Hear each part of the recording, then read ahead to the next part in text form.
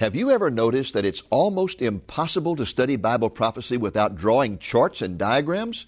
For a discussion of this phenomenon and for a glimpse of some of the most remarkable charts you will ever see, stay tuned.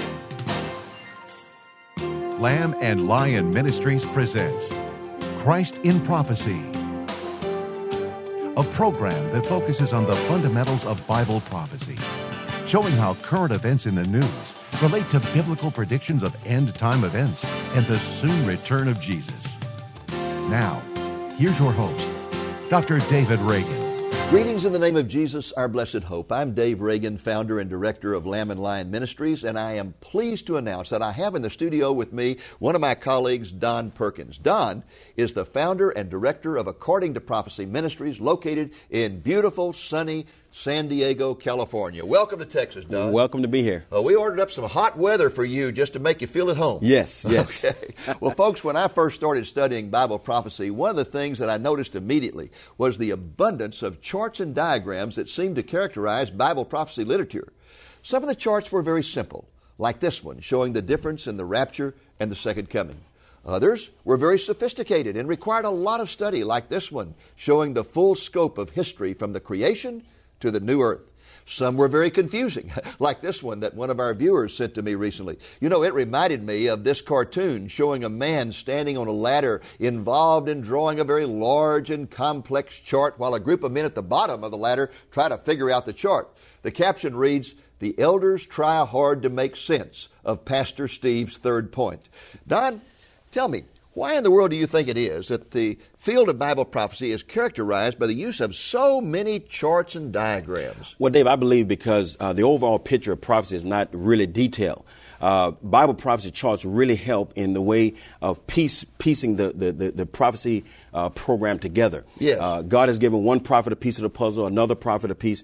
A Bible prophecy chart brings all those pieces together to help us better understand. Well, I think that's a good point, Don, and it certainly is true. There's no place in the Bible you can turn to where it just says, okay, here's what's going to happen in the end time. Bang, bang, bang, bang, bang, bang, right? You won't find it. He'll give a little piece of this prophet, little of that, and you have to really study. I mean, really study. Yes. And that's a dirty word to a lot of studying, people. Yes. And you have to get into the Old Testament. That's true. true. A lot of people don't like that. That's true. And you have to piece all of that together, and one of the best ways to do that is to put a chart together. Yes. I'd like to give you an example, folks, of what we're talking about here.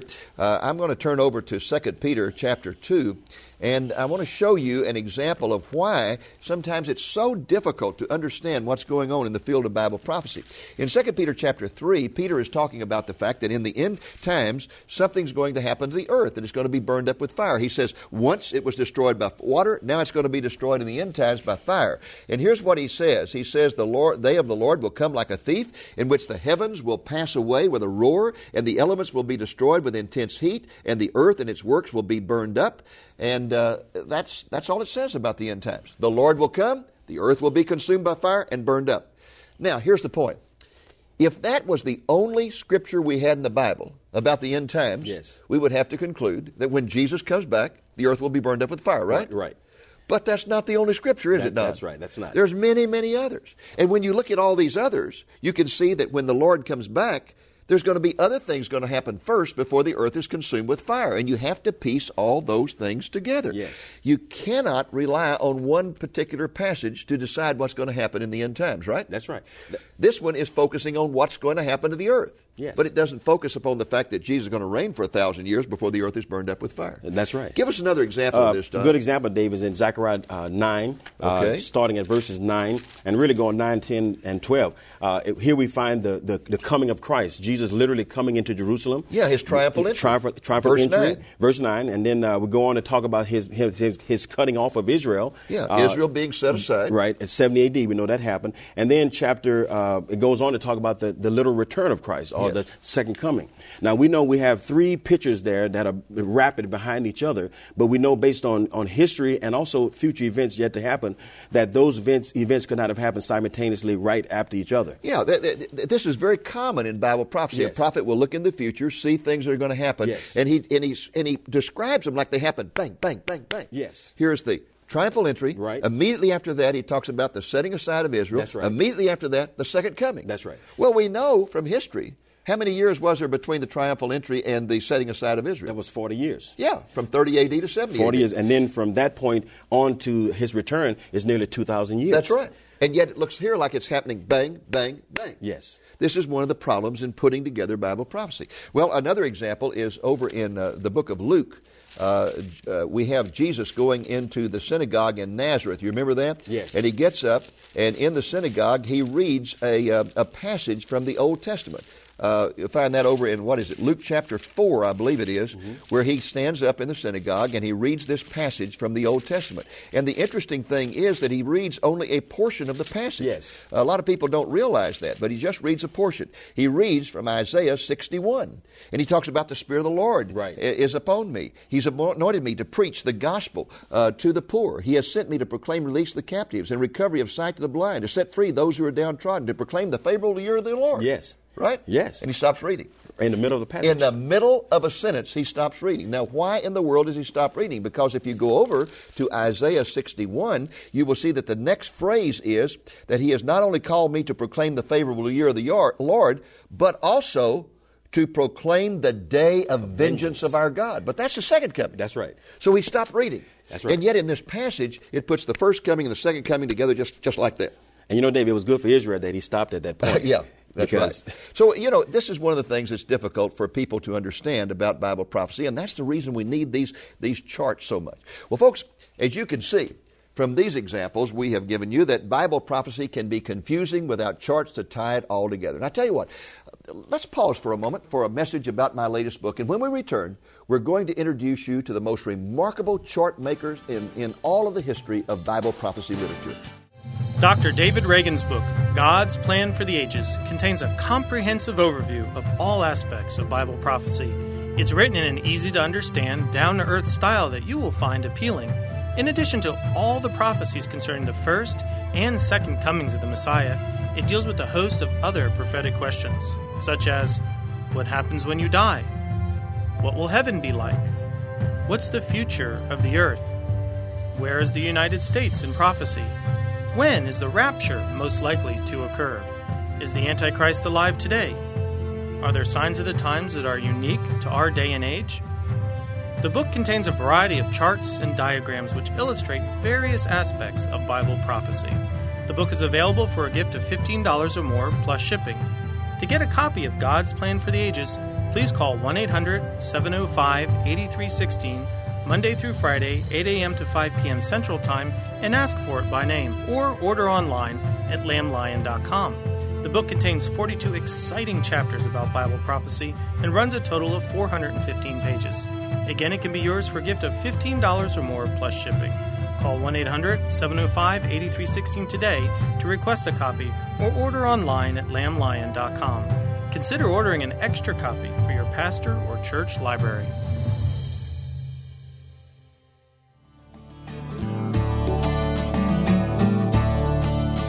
Welcome back to our discussion of Bible prophecy charts. Many different people have drawn a lot of Bible prophecy charts over the years, but folks, the Michelangelo of this field was a man named Clarence Larkin, who lived from 1850 to 1924. Larkin grew up in the state of Pennsylvania. He became a Christian at age 19 and felt called immediately to enter the ministry. However, no opportunity opened up for him. So he proceeded to college where he earned a degree in, of all things, mechanical engineering. He became a professional draftsman and then became a teacher of the blind. Later on, he said he felt that his work with the blind cultivated his descriptive abilities. But Larkin was not happy. He wanted to be a full-time minister, so in 1882, at the age of 32, he became a Baptist pastor. And for the next 30 years, he served churches in Pennsylvania. During that time, he studied Bible prophecy in detail and began to illustrate his discoveries in masterful drawings, utilizing his mechanical drawing skills. In 1918, Larkin published this book called Dispensational Truth. It has been a bestseller ever since. And to get a feel for it, let's take a look at a few of the charts. Here's one that Larkin called the Mountain Peaks of Prophecy. In this chart, he attempts to illustrate the point that when a prophet was given a glimpse into the future, he often saw a series of events that appeared to occur in rapid succession, when in reality they were separated by many years. So, the perspective of the prophet was like a person looking down a mountain range, seeing peaks, but not seeing the valleys that separate them. Here's another of Larkin's charts that illustrate the book of Revelation in detail. It starts with the current church age, proceeds into the tribulation with all its various judgments, and concludes with 1,000 years of the millennium and the eternal state on the new earth. As you can see, these are highly detailed charts that require a lot of study.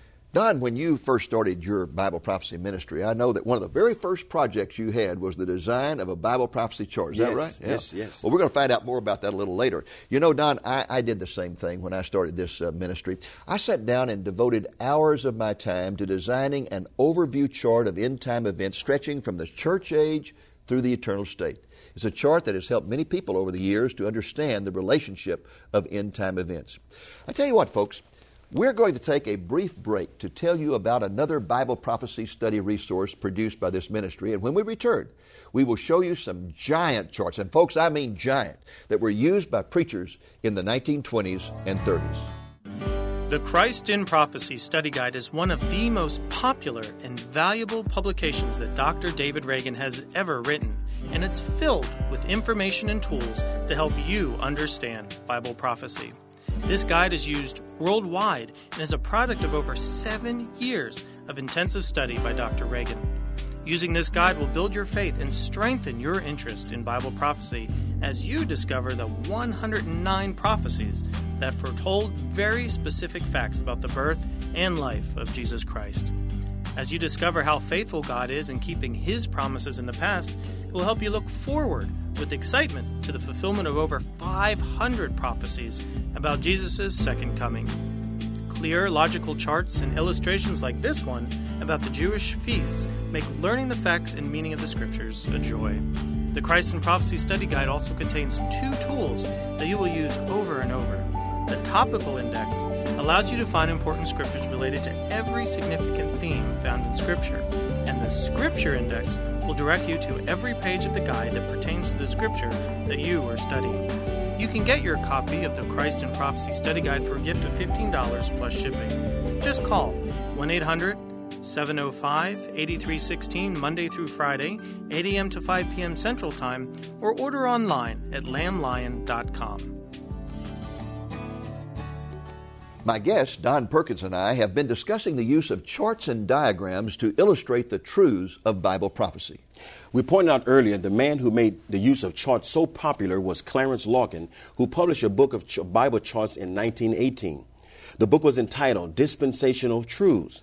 For 20 years thereafter, from 1920 to 1940, Bible prophecy teachers often used giant versions of Larkin's charts to illustrate their sermons and teachings about Bible prophecy. This was before the days of slide projectors and digital projectors. Don and I would like to show you 2 examples of these giant charts. The ones we have here were used by a circuit-riding preacher in North Texas in the 1920s. They were later put in storage where I'm sorry to say they were damaged by water, but we have restored them, and we would like to show them to you. But I tell you what, before we do that, I'd like for us to pause for a song by Jack Hollingsworth of Acts 29 Ministries. The song is one of the greatest ever written about the Lord's return. It is entitled Midnight Cry. I hear the sound of a mighty rushing wind. It's closer now than it's ever been. And I can almost hear the trumpet as Gabriel sounds the call.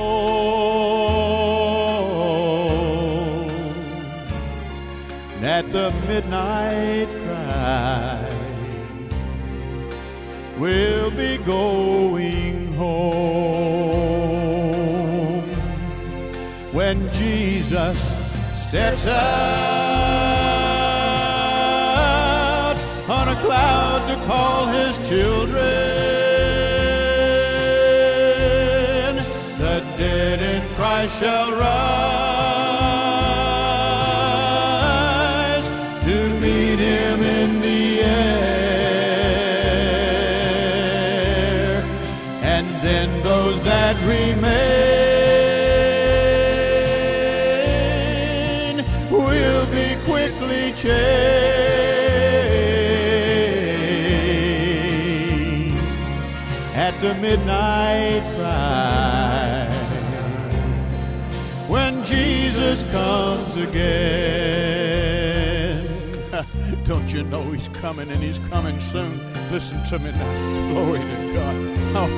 Oh, Maranatha, come, Lord Jesus.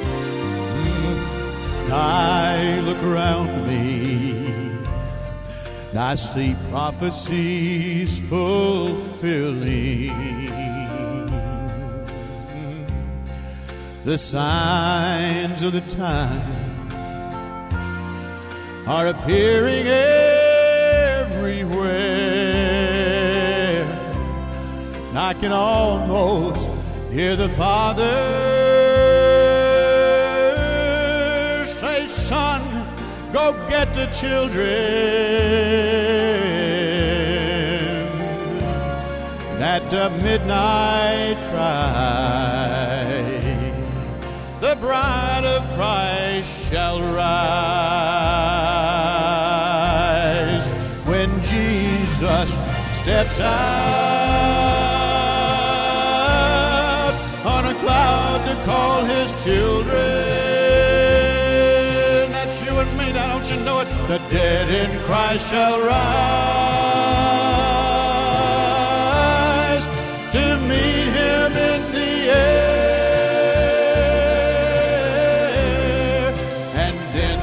That remain will be quickly changed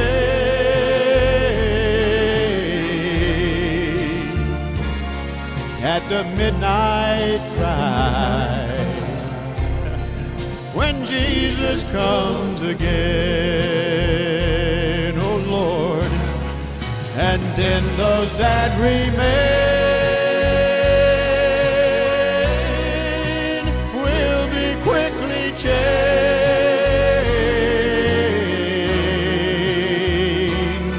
at the midnight cry when Jesus comes again. Oh my God, won't you hurry now? At the midnight cry when Jesus comes again. When Jesus comes again.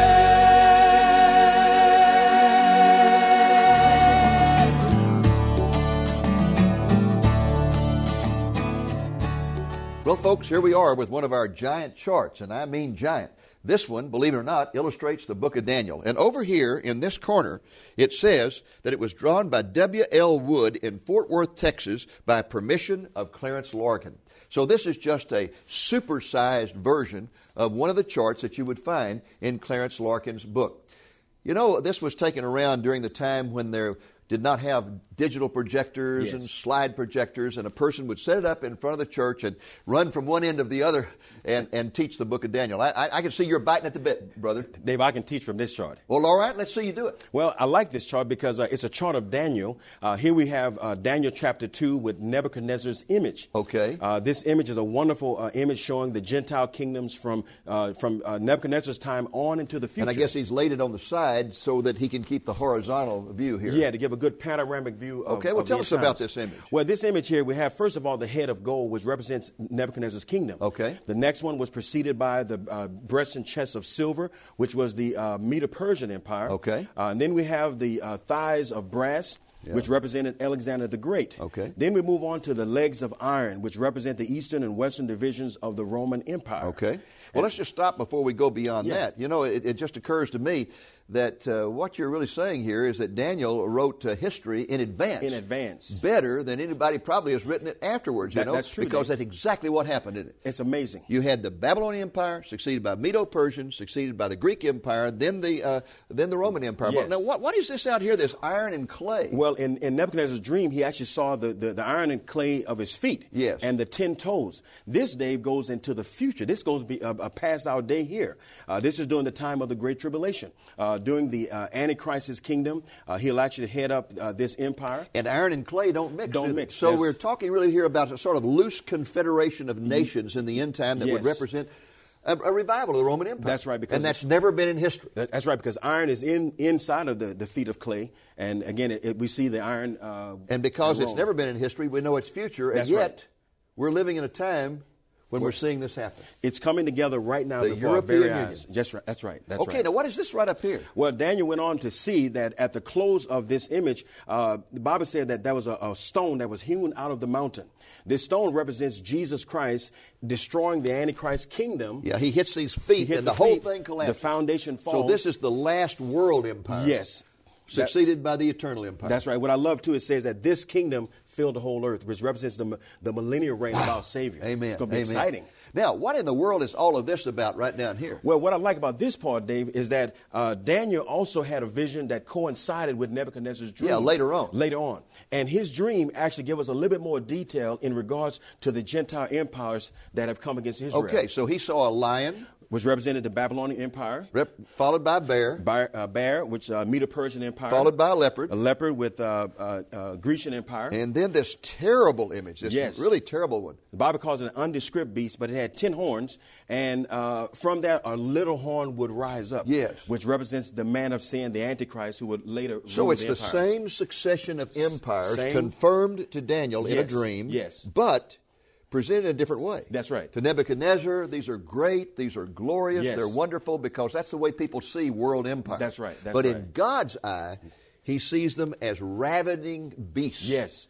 Horrible things. What I also like about it, David, also shows the power of God, too. Because each kingdom was succeeded by a lesser power or either a lesser metal. Here we have a head of gold, silver, brass, iron. Here you have the lion, the bear, the leopard, and then the undescript beast. Yes. God humbled the Gentile kingdoms. And again, it goes on into the future. It's a powerful chart. Well, it is a powerful chart, and I think anybody who would see this and hear somebody preach on it would go away with it really burned into their memory. Yes, this is a good chart for the book of Daniel. It really is, because, you know, as people study this chart, I mean, if they don't understand, this chart will help them to see it. Okay. Well, I tell you what, this particular chart is in Clarence Larkin's book called Dispensational Truth, and I would encourage our viewers to get a copy of that book. We don't sell it through this ministry, but it's available at Christian bookstores. So you get a copy of that. I guarantee you, once you start reading it, you'll be up for 3 nights in a row studying those charts. Folks, we're going to take a brief break to tell you how you can get in touch with Don's ministry. When we return,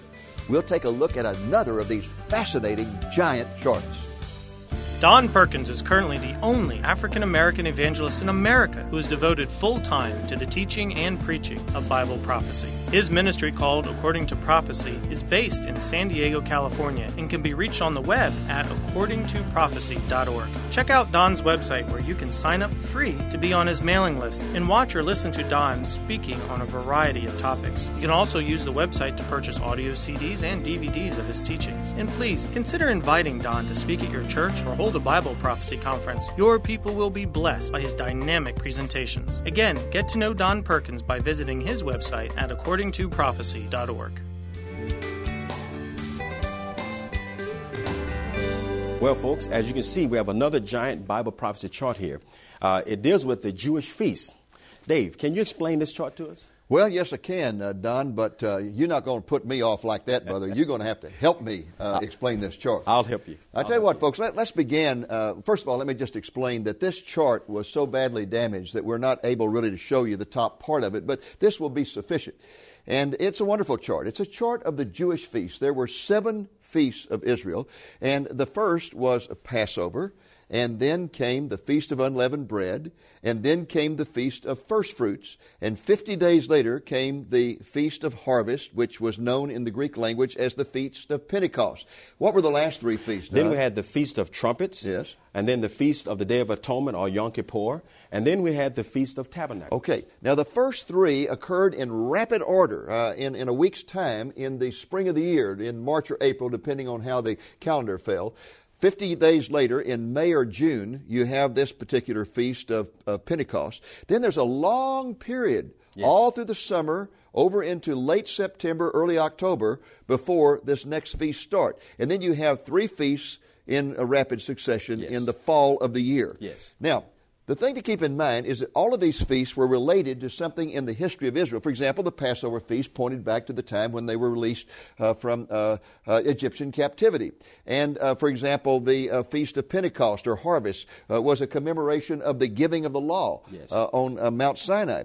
They were all related to things in the past, but they were also related to the agricultural cycle of the people of Israel. Yes. But what they did not seem to understand is that all these feasts had prophetic implications. For example, the Feast of Passover pointed to the Messiah as the Passover lamb.